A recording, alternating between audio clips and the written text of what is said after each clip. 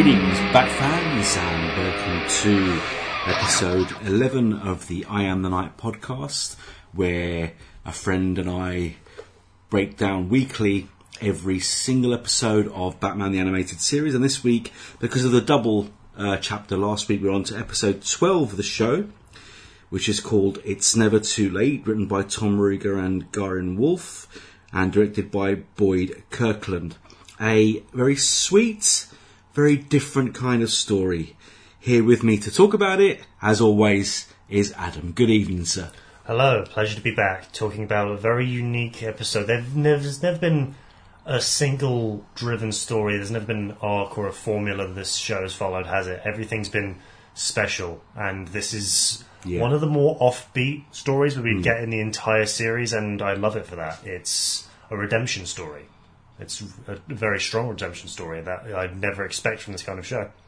And a very special redemption story indeed, because it's the kind that did throw a little surprise. Because I've got very, very little recollection of this actual story from first time around. I definitely have seen it before, because I recognise the two main characters, apart from Thorn and Batman, of course, in Stromwell and the Priest. But it's a nice, like you said, out of left field, offbeat little tale about family, and as the title says, it's never too late. It's never too late for a hardened criminal, drug boss and known gangster of Gotham to turn over a new leaf. And he was given plenty of opportunities across the episode, and we see his struggle, and we see a real morality play told in 20 minutes of quote-unquote children's TV. That's not something we'd ever expect, and we never expect... I don't think it would be done anymore, that we would talk about the themes of drug abuse and organised crime in such detail. I don't think we'd talk about domestic, almost terror in such a way, so much so that it captures the media, as was the thing in the late 80s and early 90s. You're never going to get animated TV quite like this again. And that's what makes this show stand out so well, especially offbeat and sad that it is one of the more easy to misplace and harder to remember episodes, because this is one of the ones that sets the tone of the show as something special. It's not just Batman against supervillains, it's about the struggle within one man. And again, Batman's in enough of it for him to still be a focus, but he's not the main character here. And do you not find as well that, again, this is a side of Batman who isn't out to just kick you in the face and beat you up. He's actually, from the start, from the first moments when he appears in costume, on this road to try and redeem Stromwell. Is it the fact that he's just seen that Thorn is the worst of the two evils? Is it the fact that he knows, because of his family ties and his history, that Stromwell is a likely person to sell? Or is it just that goodness in Batman to think that maybe I've lost Harvey, maybe I've lost people in the past, but I want to get one thing right. I want to get one bad guy back on the good side. I mean, it's so many ways to look at it. The whole point of imprisoning and punishing criminals is that so that they can be redeemed and reintroduced back into society. We've not really ever seen Batman try that attitude in big TV, but we saw it in the big two-part of the previous episodes. We saw his determination to try and bring Harvey back to save his friend. So this attitude seems to have carried over, and it's good for Batman. It's something that's not something you'd expect from the Vision of Terror in the night. He's there as a redeemer, as someone to make you light your souls, because you've maybe strayed away from the dark path. Yeah, it's like you said, it's something that we've never seen on screen with Batman before, but it's something that is part of his DNA and his makeup as a character from the comics. There's been many a tale where he's tried to get someone on the straight and narrow with varying degrees of success, but he never gives up. And that's Batman's mantra in everything he does. He never gives up the fight, and he never gives up trying to maybe bring people to the light. And like you said, it's quite deep for a 20-minute show, and not just quite deep. Do you not think that every episode, like you said, they all tell their own individual story. There's no ongoing arc or parallel plot lines and complicated things that tie this whole narrative of this 60 plus first season episode together. It's all single standalone stories, but brilliantly paced with a solid beginning, solid middle, solid end. They all tell their own individual stories incredibly well for a 20-minute show. It's... If you can pace and structure a story well enough, you can tell just about anything, and it feels so organic that we get this beginning where the rivalry between these two gang lords is told over a newscast, where we can follow along and be told the information in a way that doesn't feel like we're being forced onto it. Then we see the vulnerability of one of the two big presences in Gotham's underworld, and we see that he's quite vulnerable. Then we get into the struggle where we want to see him understand, we want to understand why Batman's making this kind of effort, and then we see why, and we follow his own struggle as we go back to when he was vulnerable, when he was a little boy, and it feels so much bigger that a decent screenwriter would be able to take this, put in a lot more fluff, add in some extra characters, put on another hour to it, and it would be a decent 1920s, 1930s gang movie. Mm-hmm. And to be able to strip down a story like this with Batman as the focus to help drive things along and keep certain members of the audience invested, you can tell almost any story if you pace it properly. And that's what I think is the secret of the storytelling success of the show long run is. Yeah, I mean, as a writer yourself, as both of us are writers, you know me very well. One of my least favourite things is too much exposition. I want the story to tell itself. But like I said, the use of the newscast and the police is just a brilliant use of exposition to help tell the story so that it doesn't feel like exposition. They're telling the story of the rivalry. They're telling the story of Stromwell's past with his kid brother on the tracks. In the use of beautiful flashback scene where again they use that lovely sepia effect where it makes it feel old, and the way the two boys are dressed, it could be part of the new Newsboy Legion or part of any couple of street kids from the 40s in New York. It's just so brilliantly done, and kudos again to Boyd Kirkland. Fantastic piece of direction.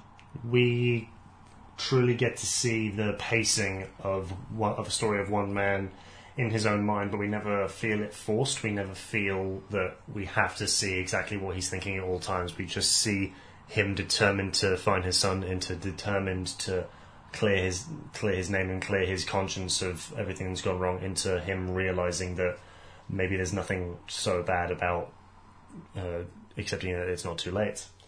It's very well managed for the time that it has, and it does so well because even though it's quote unquote kids media, it doesn't compromise with how heavy it really could be, because when we think to the second lot of flashbacks, we don't know if the little boy in the past actually did get hit by the train, and we don't shy away from the side effects of drug abuse, including his own son, which is what really led to his own redemption. We get an honest story here. No big grandiose supervillains. It's an honest home roots story that really redeems a lot of people. We have a lot of hope. If someone can really make something good of their lives after such bad circumstances, anyone can. Absolutely.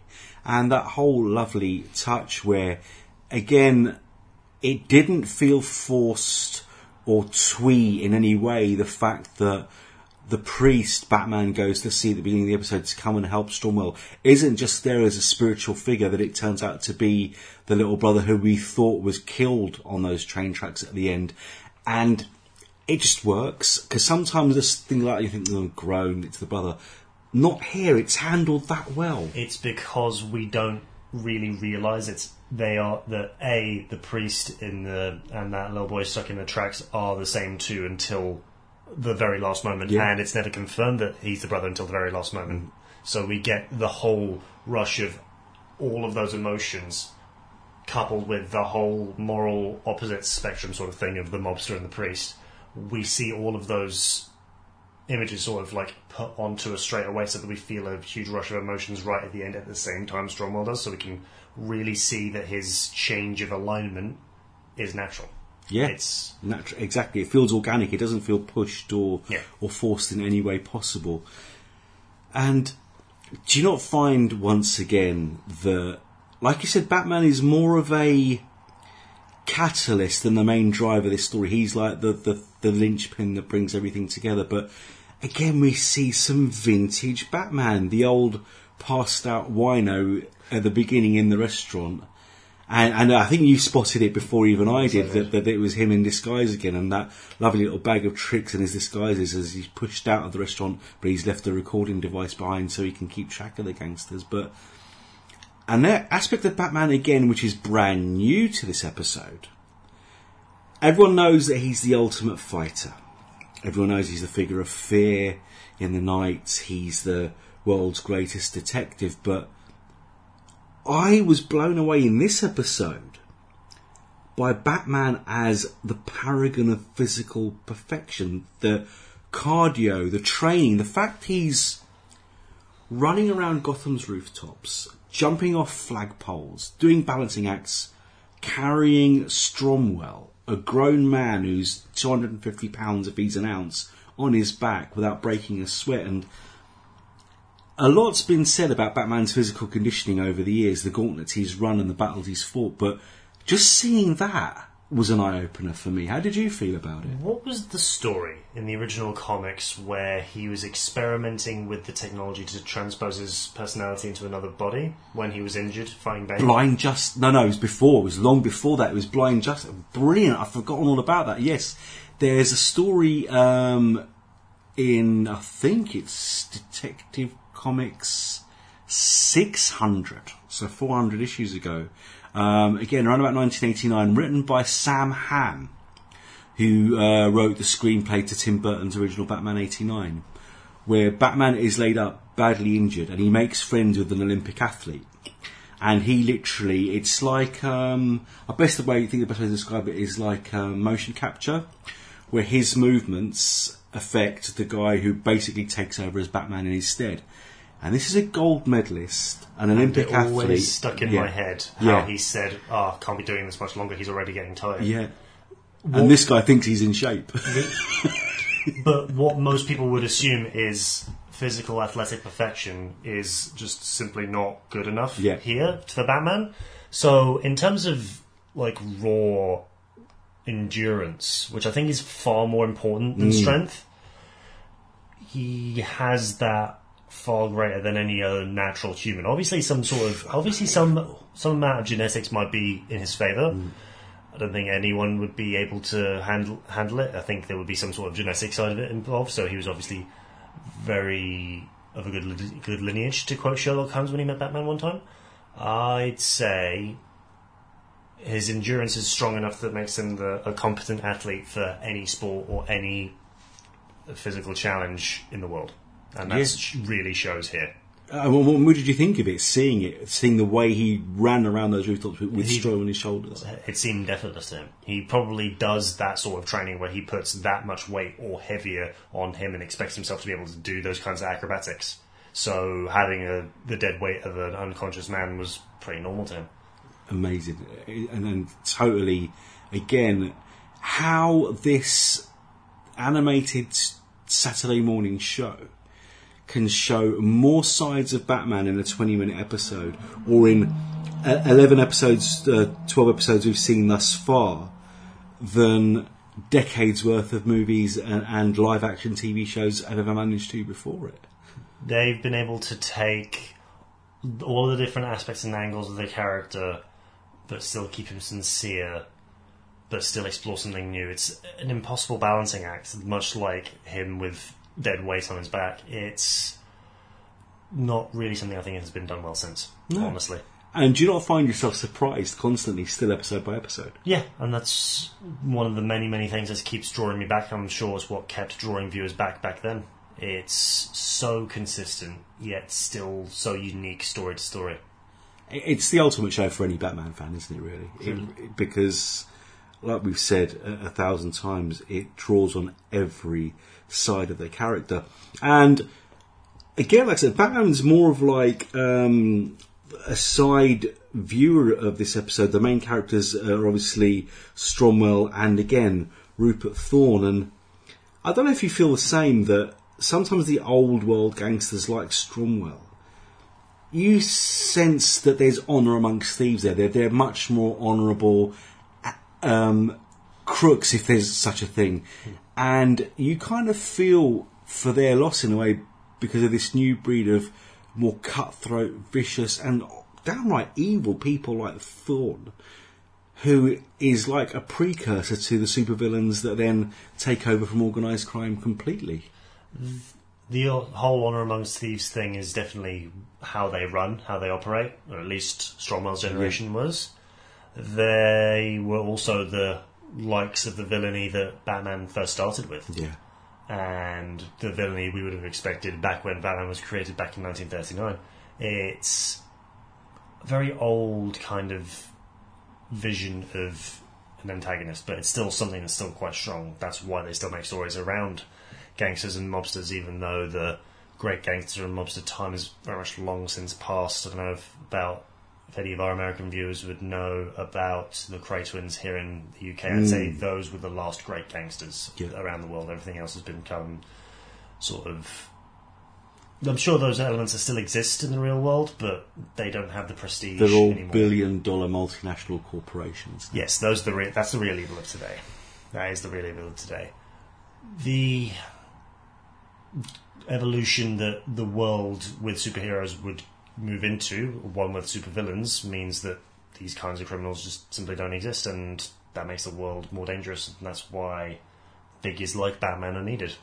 Yeah, and this is like the precursor to the stories that we saw in legendary comics tales like The Long Halloween and Dark Victory, where you literally see the death of organised crime and the crime family and gangsters to be superseded by the supervillains of Gotham City. And I think that this story is telling that just as well in a different way, using the 70s tales by people like Steve Englehart and Marshall Rogers and Walt Simonson, using Thorne and seeing his rise, seeing his power and seeing his evil, but still ultimately knowing that Gotham will belong to the super criminals, the costume criminals. And it's going to be an interesting viewing experience watching that happen slowly week by week, because I do know it's coming, and I do remember a lot more. As soon as Thorne appeared last week in the Two-Face story, I knew that his arc from the comics was used as part of the